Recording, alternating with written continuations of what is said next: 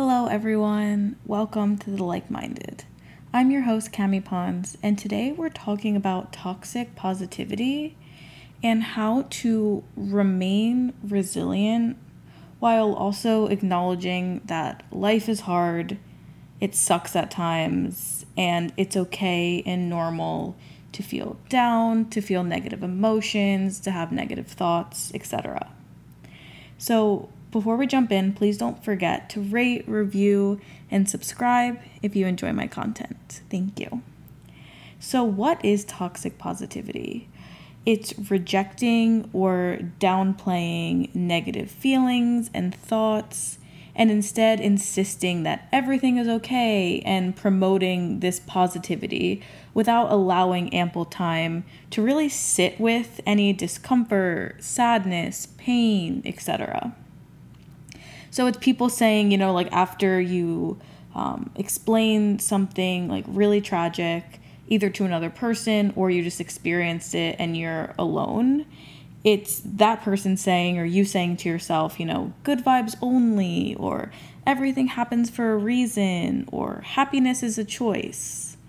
And this is harmful, right? Toxic positivity is harmful because it's a denial of feelings at the end of the day. And if you're denying your feelings, that means you aren't able to fully process them and work through them at your own pace. So I've talked about this before on other episodes, but at times I know personally, I don't want to deal with uncomfortable and difficult emotions, right? And I just want to avoid them altogether.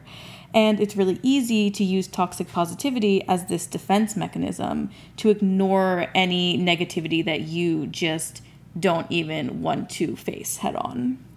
But we really need to remind ourselves that there is no good enough reason to be sad or stressed. You never have to minimize your feelings or reactions. For example, there are days when I wake up and I'm just in more of a sensitive mood, is how I would describe it.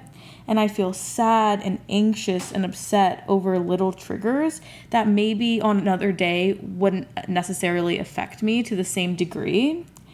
And rather than gaslighting myself into believing, well, all I need to do is choose happiness, maybe it's okay for me to just say to myself, there is no quick fix for positivity, and I just need to sit with and sit through these uncomfortable feelings. And I love that idea of sitting through our emotions, right? Because that's the opposite of toxic positivity, where you're insisting, all right, let's just get through this really quickly. Everything's going to be okay. Choose positivity, choose happiness, because sitting through your emotions is basically at times you're trying to come up with a quick fix, right? Or a solution to make unwanted feelings go away. So sitting through your emotions is the opposite of that, right? It's taking the time to cope, to really cope. And so when these unwanted feelings come back up, because they always do, it's only natural, it's not as if you're starting back at square one, because you've taken that time to sit with your feelings, to acknowledge them, to name them, to, begin little acts of self-care, of little acts of self-love, to be able to work through those emotions. So if it's not wishing away these negative feelings, then what is it? What does it mean to sit through our emotions? So for me, it's three major things, right? The first one is acknowledging how you feel, acknowledging that you are feeling something. And this sounds really silly and basic, but it's really hard at times, when you're hit with an emotion, to take the time to slow down, to be present, and really recognize that something is coming up for you. So, for example, for me, when I'm anxious, and I personally, I would say that I experience anxiety more in social settings, I would say. So it's more of a social anxiety. For me, it's very physical. So my heart rate will increase and I feel lightheaded. And therefore, it's really easy for me to recognize that there's a shift and recognize, okay, something is coming up for me. I'm feeling anxious. So beyond just acknowledging that you're feeling something, it's name your feelings, right? So I'll literally say to myself, okay, you're a little anxious, and I'll begin to name all of my symptoms. Okay, my chest is tight, I'm dizzy, my breathing is picking up. And this really helps me to connect with my body and take into account how I'm physically reacting to kind of make sense of it all. I think when everything is happening at once, it's just very overwhelming, and you almost, at least for me, I don't want to generalize, but for me, it's like almost as if I'm drowning in my own thoughts and physical reactions. Whereas taking the time to kind of slow down and name each physical symptom, I'm able to make sense of all of the different things that are happening at once. And then lastly, I really begin to talk myself down a bit, right? So I remind myself I'm not in a life or death situation, though my nervous system may think otherwise.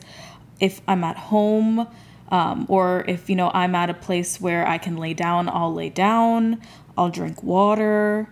And I just continue to speak super kindly to myself, right? This is where that self-care and that self-love comes in. I'm really gentle and understanding with myself. I'm not blaming or getting angry, like, why is this happening? Why are you reacting this way? And like talking to my body in that sense, or talking to my nervous system in that sense, like, why are you reacting this way?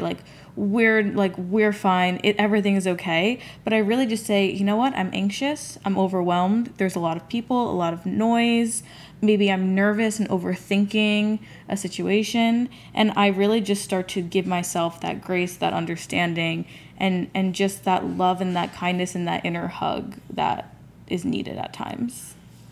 And then I think, by walking through these steps versus trying to, overstep the entire experience, I've gotten better at picking up on my triggers, on my symptoms, and really starting to be more proactive moving forward, right? So for me, by sitting through my emotions and picking up on my symptoms and picking up on what situations I feel like this, I'm able to understand that, for example, like large crowds with lots of noise and overwhelm triggers my anxiety. So I can be proactive where it's like, if I know I'm going to an event with a lot of people and a lot of music, then I'm gonna, bring a water bottle. I'm gonna eat a full meal beforehand. I'm gonna go with people that I feel comfortable with. So if I do start to feel anxious, I can go up to them, let them know how I'm feeling, and I'm gonna step away, take a breather in the back or over to the side. So just being able to, actually be proactive and really not coming up with quick fixes, but coming up with more like strategic tactics and techniques that help me get through. So as I walk through this example, I do think that anxiety is a bit of a unique situation versus sitting through, just plain discomfort from rejection or disappointment.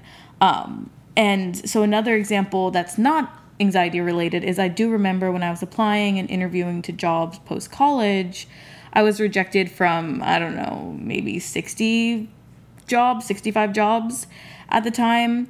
And that was really good practice for me for just noticing my sadness, my fear of never landing a position, or maybe my embarrassment at the time of having to share with my friends and my family that I was passed over for another person, if I was in, late stage interviews.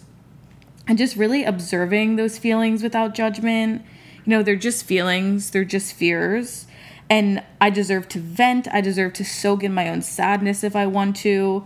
And really just accept, not avoid. Like, I remember specifically when I was interviewing and was being rejected, I was telling myself, like, accept, not avoid, or embrace, not avoid, just to remind myself that, I can just stew. I like to call it stewing in my sadness. I can just stew in my sadness if I want to, and I don't need to justify it. I don't need to make excuses. I don't need to feel guilt or shame. I can just be fucking sad.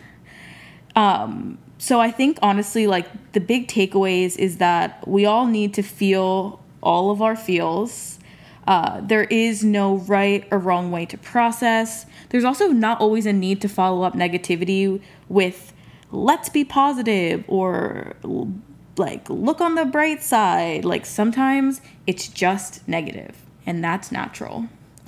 I also think it's important that like you don't always need to rush to fix, like, quote, fix negative feelings. And just sitting through the weirdness is valuable.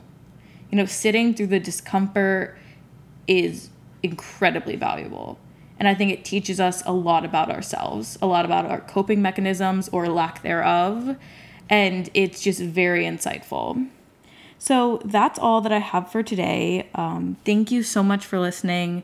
I hope that you took something meaningful away and that the content resonated. So, yeah, bye for now.